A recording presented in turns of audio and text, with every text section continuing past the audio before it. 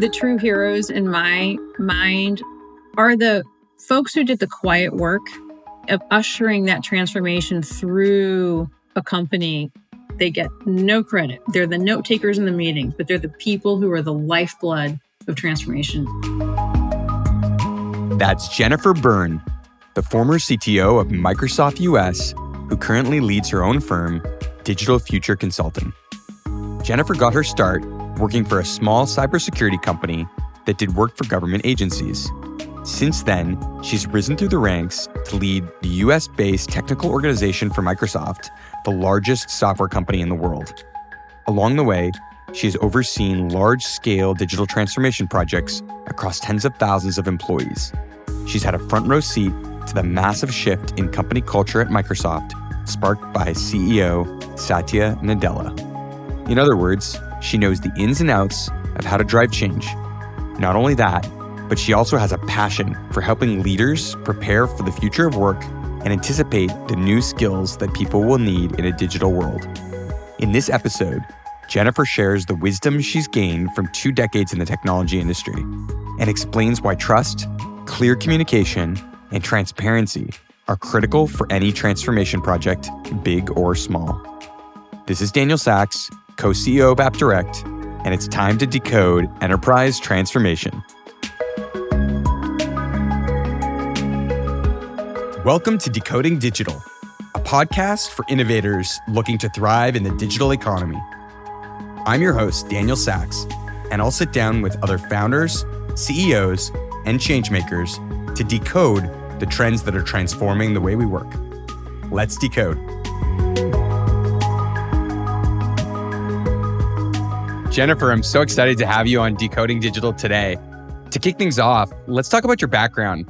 You spent nearly 2 decades in the technology industry and recently served as the CTO of Microsoft here in the United States. How did you get your start in technology, and what's been your journey like to get where you are today? Well, I like to say I had an unlikely path into technology. Actually, like a lot of people who are in this field, when I started, I actually came to it with a background in nonprofit social services. And technology in the late 90s was the industry where there's a lot of opportunity. And I made a very practical decision. I was much younger and had little kids and needed a career that could sort of help me support the kind of lifestyle that I wanted to live. And so I went back to school for a year and learned computer basics. And at the time, I was living in the DC area. And at the time, there was so much demand for technical talent and so few people who were out there. But this was before every university had a computer science program. And so it was kind of easy to get in the field. And I just happened into a VAR, a small consulting firm outside of DC that was doing a lot of cybersecurity work for government agencies. And I had a prior career as the director of a nonprofit. So I had a lot of business experience and I was a warm body, honestly. And they put me onto projects. And before I knew it, I was installing firewalls and intrusion detection systems and writing security policies for civilian agencies, the USDA and others. And then ultimately in intel agencies, learning a lot about cyber warfare and the tools and techniques of both the criminals and the cybersecurity companies in that space. And so that was my start. I sort of quickly learned that there was a lot that you could do in cybersecurity in any company, actually. I remember being an engineer and thinking, oh my gosh, I'm doing the hard job. I'd gotten a job at a company called Accent Technologies, which got acquired by Symantec. And so we were selling firewalls and intrusion detection systems. And I couldn't believe that I was driving a used Acura and my sales guy was driving a Mercedes. And I thought one of us has the wrong job here. And so I went into sales. That was actually a really hard switch for me. I didn't think it would be nearly as complex as it was. And then from sales into sales management. And then I thought, well, what's next? And at that point in my career, I thought, well, I could either go deep, I could be the best cybersecurity engineer, network engineer I'd ever met, or I could go broad and leverage my domain experience, but in a bunch of different roles. And so I moved into alliance management, a little corp strategy, partner ecosystems, and kind of just moved my way around. And I thought that was really fun. And what I didn't know at the time, but served me later, was that actually gave me a lot of really broad competency because I never left behind any of the technical skills. I'd always was very cognizant to kind of keep that as fresh as I could. But then I learned a bunch of other things. So I eventually landed at Microsoft as the chief security officer for the public sector group, which was in 2014, which was the time when Microsoft was trying to get non-US countries to adopt a friendlier stance toward public cloud. And that was a tough thing to do because that was the Edward Snowden days and the WikiLeaks days. And no self-respecting government was comfortable putting their data into a data center owned by a US company. And so I then learned sort of the regulatory and the policy landscape in the US, but largely in the EU and Asian countries. And that again was a very strategy heavy job. But I was working for the CTO at the time and I ended up moving into that role. And I realized that although my technology portfolio expertise was relatively narrow compared to, all the things in the Microsoft portfolio, what I had learned was the business of technology. And I knew enough to be able to think very strategically about how to get big customers and organizations and governments around the world to make big moves in their digital transformation journeys. And that really turns out to be what a CTO, at least at Microsoft, was being asked to do. So I know in order to persuade the public sector and many big enterprises to adopt cloud technology and Azure and others, Microsoft had to go through its own transformation in the way it operates. I've been grateful to spend time with Microsoft execs in Redmond and also read Hit Refresh. But can you tell us some insights as to how Satya and the team thought about that transformation and what real life examples were from being at Microsoft in that era? Yeah, well, the beginning of the transformation, before we ever got to the conversation with other governments, the internal transformation started with Satya himself. And it was a culture change. You've read Hit Refresh. And so hopefully you know that you can make this answer very complicated. In reality, it's a culture change. Satya was able to talk about a lot of the problems that every employee at Microsoft already knew existed, but they were afraid to talk about it. Like, we know we're losing in the market. We know people don't like us. We know we have this terrible reputation from what happened in Europe and blah, blah, blah. And we don't know how to enter new markets in a friendly way. Like, everyone knew that, but nobody wanted to talk about it. And then Satya all of a sudden shows up and he talks about it. And then he not only talks about it, but he follows his words with actions, right? So we're going to embrace open source. We're going to have more Linux VMs and Azure VMs. We're going to get rid of our Microsoft phone and everyone can use the iPhone. We're going to GitHub and blah, blah, blah. Like, he made that possible. And then internally, Amy Hood, as the CFO, started talking about customer lifetime value as opposed to just talking about near-term revenue and changing comp plans so that people could sign big deals with customers and not ask them for a penny up front. It was all consumption. So there's a lot that changed in the company. But one of the consequences of that we were able to carry forward into our discussions with governments was this notion of total transparency. We actually got really good at talking about trust, but what trust really is, right? And a big portion of trust is to be totally transparent, to show people that when you say you are SOC compliant, well, show me all the audit controls, right? When you say that you meet this particular regulatory framework, then no one's ever heard of it. Just show me the mapping back to the controls I use internally in my own data center, right? If you tell me that you are going to use a key vault, show me the encryption. Give me total transparency, because if you have nothing to hide, then there's no way I can't get to a place where I can probably trust you. It was a big pendulum swift that way, pretty uncomfortable. You can imagine a lot of engineering leaders were rightly uncomfortable with that. Even with governments, we were sharing with certain governments under certain agreements, we were sharing source code. We had these special rooms where you couldn't bring anything in, but they could bring whoever their designated engineers or software architects were, and we would show them our code to say, look for backdoors, please. You won't find any, but please look. And if you see anything that's wrong, let us know. So there was a lot of sort of process and procedures and programs that were designed to prove that we could be as transparent as possible. And that kind of followed from Satya's original sort of shtick when he started as the CEO, to be himself very transparent with his employees and his partners and his customers. I know transparency is something easy to espouse, but hard to live by. And as is trust, it takes a long time to build, but very quick to erode. And what I found is with trust, it comes down to how you react in the moment in some of the intense situations. And I'm sure there's a ton of stories that have not been public about intense situations, potentially with governments and Microsoft. But what's your personal kind of reflection or lessons on how to actually be transparent and live by the trust mantra, even when there's a lot of crazy things going on that you may not even have understood and comprehended yet? There's a willingness to be wrong. This is really hard. The thing that you want to do when you are delivering software services, platform services to market is ideally you can get trust done in the first conversation, right? Can we just get there? I'll show you everything. Now, can you trust me? And of course, that doesn't work that way. Trust is a function of time.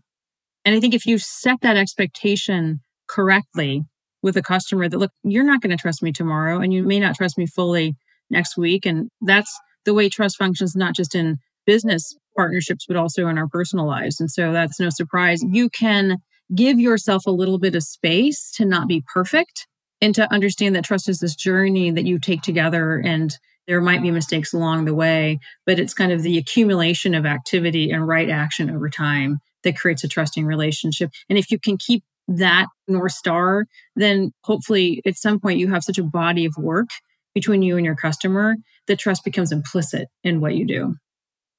One of the things that we're seeing increasingly is more desire to understand the technical components of security and data protection.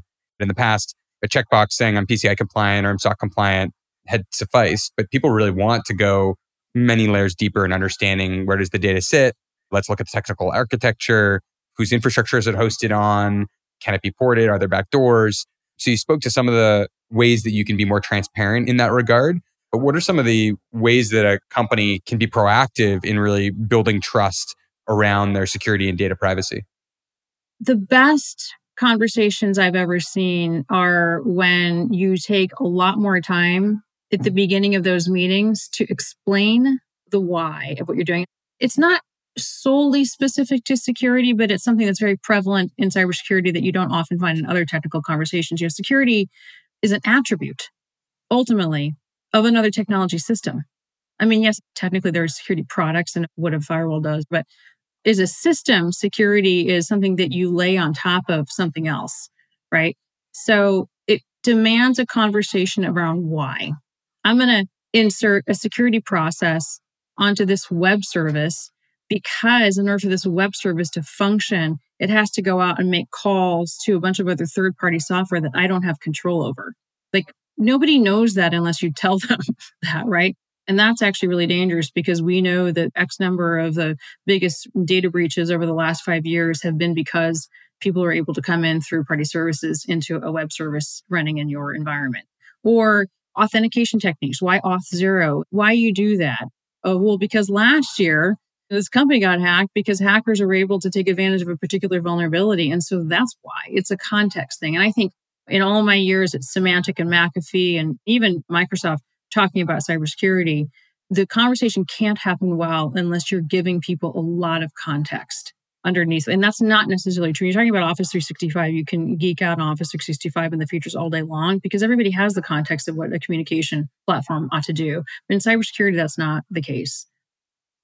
So when you were selling to CIOs and CSOs in the public sector or at large enterprises that may have been more risk averse, how did you get them to have comfort to adopt public cloud models or other innovation, even though their risk profile might have been more conservative? Yeah, lots of little things, right? Obviously, there's the competitive edge of what Microsoft was able to bring to market. I would say that the game-changing conversation with governments around the world in 2014-15 was a conversation about the relative security, right? So you start the conversation with, you can't afford to not innovate and not move forward. You can't afford to not adopt technology. People are only going to stand in line for a paper driver's license for so long before you're going to need to put that stuff online, right? So you're going to have to move forward. The question is, which is more secure? And so the relative security conversation became super relevant for them, that we could say, maybe we're not perfect, but we're better than having your data on site. And here are the 10 reasons why. Super powerful. One of the things we talk about at AppDirect a lot is the concept of a digital hero, or someone who really has a certain set of characteristics like curiosity, tenacity, vision, innovation to be able to drive digital transformation. And you've alluded to it in different respects, but I'm sure that with any large transformation, especially of a government or enterprise, it comes down to the people in the room. Tell me about some of the people behind the best transformations you've seen, and what are some of the observations on how they interact and collaborate? The true heroes in my mind, the people I've kept in touch with, the people I would do any favor for. It doesn't matter who you are. You need a job, you need something. I'm here, call me. are the folks who did the quiet work of ushering that transformation through a company. I have seen plenty of CEOs, COOs, chief innovation officers put their careers on the line. They're talking to the board and promising some kind of top line revenue growth off a transformation project that's going to cost them tens of millions or hundreds of millions of dollars. They don't know it's going to work. None of us ever knew it was going to work. It's always a bet, but they knew they had to do something. So there are plenty of brave executives. But the reality is that the projects get completed because there's somebody in a mid-level role. It's a procurement officer who's going to have to tell a vendor that they've worked with for 20 years that they're not going to use their software anymore. Like, that's not fun, right? Or it's a sysadmin, who's got a product that they've been using and now that product's going away and what's their new job going to be? And do they even know how to do it? Or it's a finance person who has to do the red, yellow, green chart. And all of a sudden that chart's got a lot more red in it because the project is going to be in a terrible state for a long time, not fun. Somebody has to go talk to all those people. And it's not glamorous work. It's not even about the technology at that point. It's not even about the transformation really at that point. But somebody has to hold the hands of a lot of people who are trying to learn a new skill, who are going to be adversely affected from this. And those are the people, in my mind, I love them all day long. They get no credit. They're the note takers in the meetings, but they're the people who are the lifeblood of transformation, in my opinion.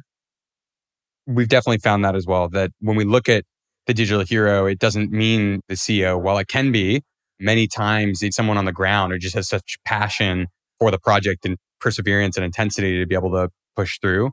And I think we tend in the media and in the industry to highlight heroes as people at the top. But I think ultimately there's so many people across so many different trades that are making such a big impact.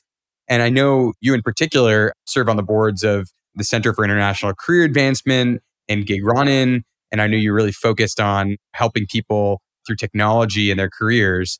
So what are some of the ways you think organizations can prepare their workforces for the new job skills required in a more digital world?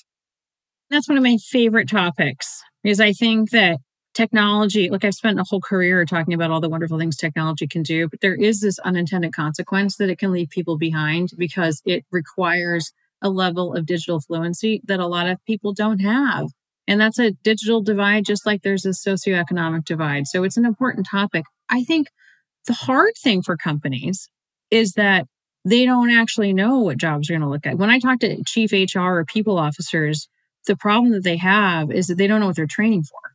They don't know what that taxonomy of the new job in the more digital version of their company is going to be. Yeah, okay, great. I'm going to have X number of people who know this technology, but what's that job title and where are they going to report to and how to go find them? There's like some logistics around training that's pretty tough when you don't know what your future is going to look like. But it starts with really two things. When there's a culture of learning, and where companies do it well is where executives take that to heart. And I will tell you that at every big technology company I've worked at, including the most recent one, I have worked for leaders or worked with leaders who did not take that seriously, who did not take the time to learn the technology, who did not take the time to internalize the material in order to pass the test.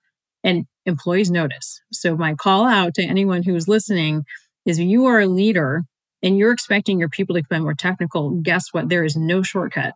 You have to do it also, because your employees will watch and they don't want to take it either.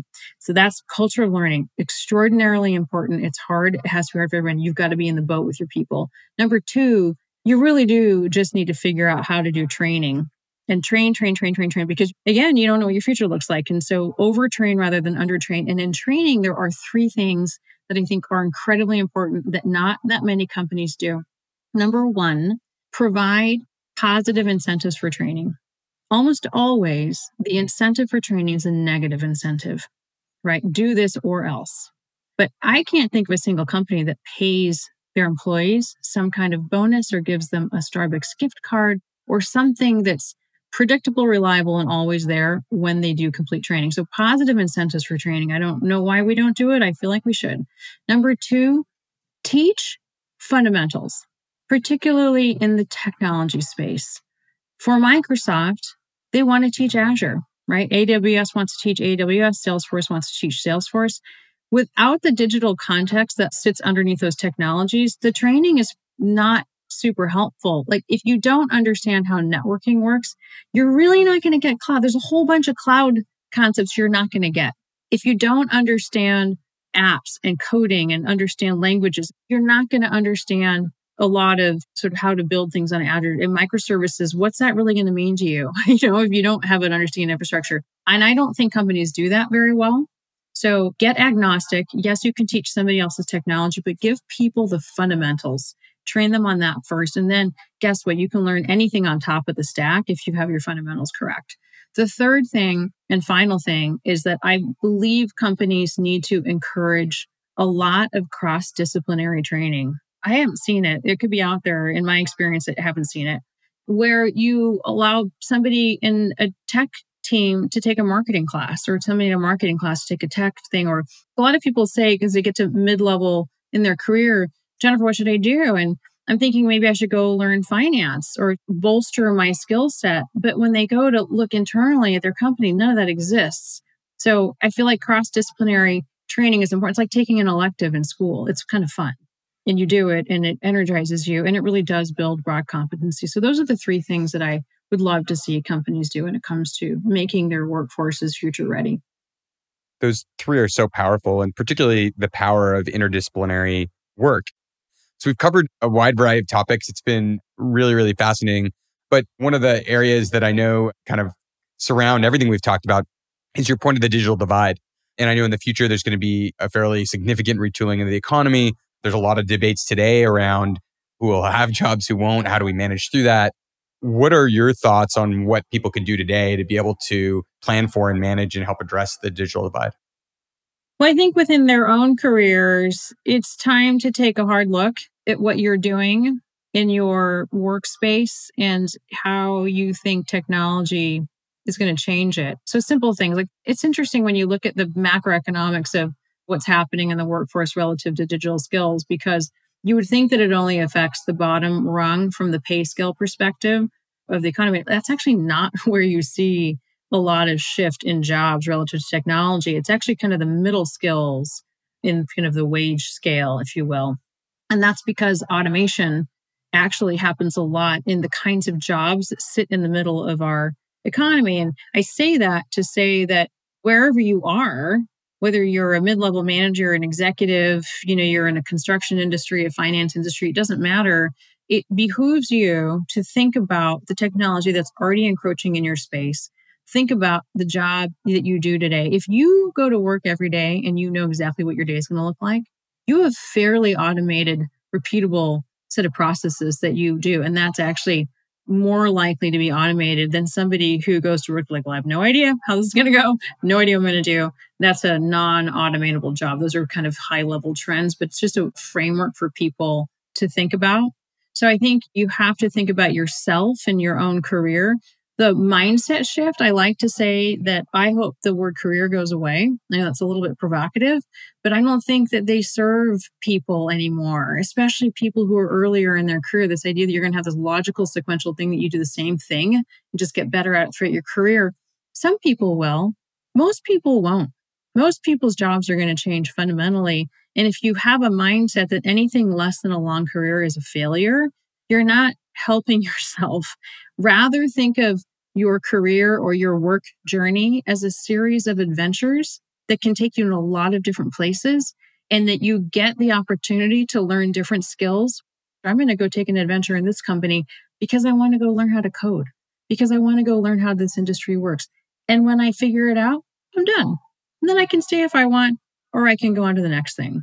So it's a mindset that allows you to think about yourself as moving on an adventure, and you'll need a lot of different skills. And you get to always, at any point in your adventure or your journey, think about what it is you need to learn next. And then that ultimately makes you a super robust, agile, and hopefully happy person. Well, I'm excited to continue to track your adventure and the impact you're having on so many. Jennifer, thank you so much for joining us on Decoding Digital. It was a pleasure. Thank you. On the next episode of Decoding Digital. For digital heroes to thrive, they really need to be an environment that is supportive of them. Create opportunities to find those people in your organization. Find the people who want to be part of this change. It does come back to the right mindset, the constant willingness to experiment and understand how digital innovations will impact the company. Authors of The Transformation Myth, professor at Boston College Gerald Kane, and U.S. Monitor Practice Leader at Deloitte Consulting, Rich Nanda. Thanks for listening to Decoding Digital. Make sure you never miss an episode by subscribing to the show in your favorite podcast player. To learn more, visit decodingdigital.com. Until next time.